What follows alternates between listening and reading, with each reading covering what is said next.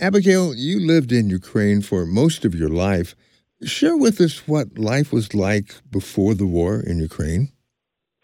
Life before the war in Ukraine was peaceful. It was like any other life anywhere else around the world. I mean, I was in high school, I was in middle school, and I'd wake up every day and I'd go to school and I'd spend the evenings at church, and I would just you live life normally. You go to cafes and you go to different parties and you hang out with friends and you do the regular life things.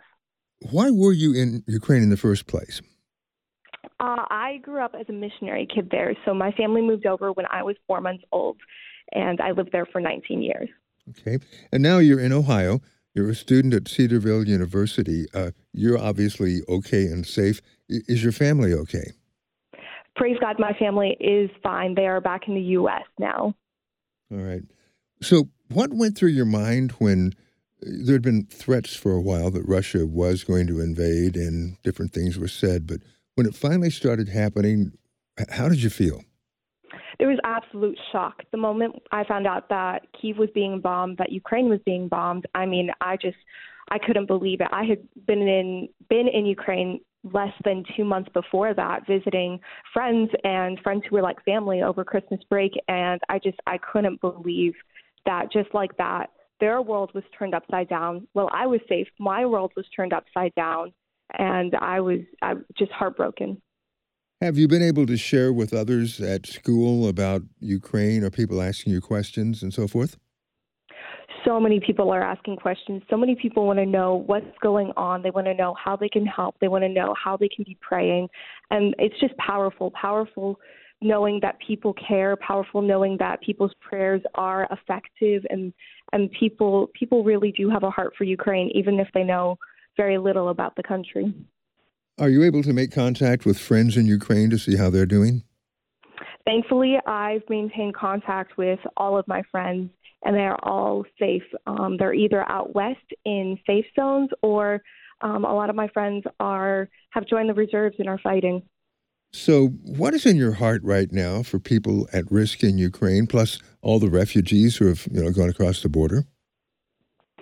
I think I echo that, what, God is the God of comfort and God is the God of peace. And there's so much turmoil. There is so much pain going on right now, and it's unbearable. You can't bear it alone.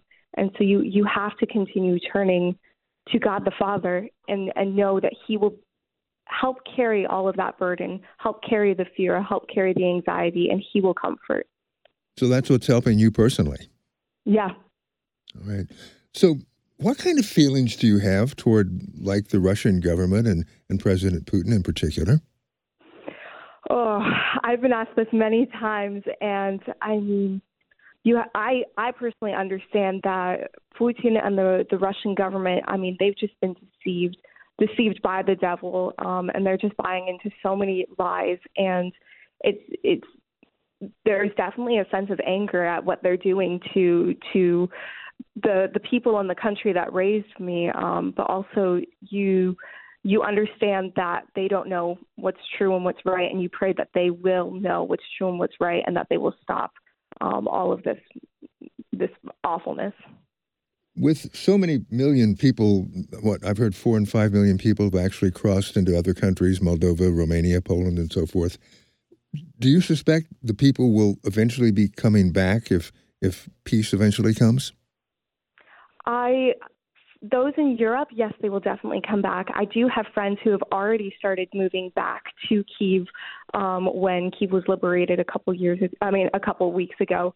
And so, yes, people will start to return, I believe. People want to come home.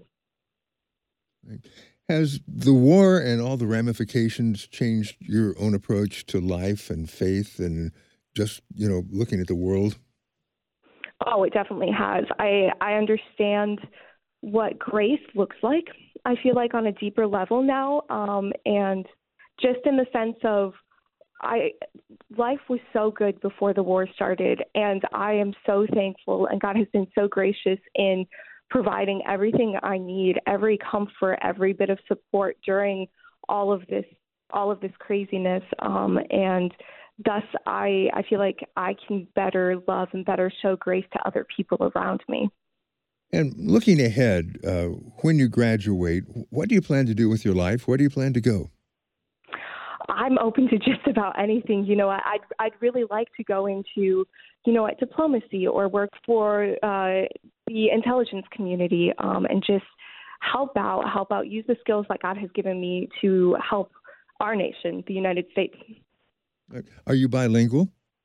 I'm trilingual, yes. What is the third one? Russian, Ukrainian, Russian, and English. All right. That will go a long way toward the goals you mentioned. I'm sure you know that already, though.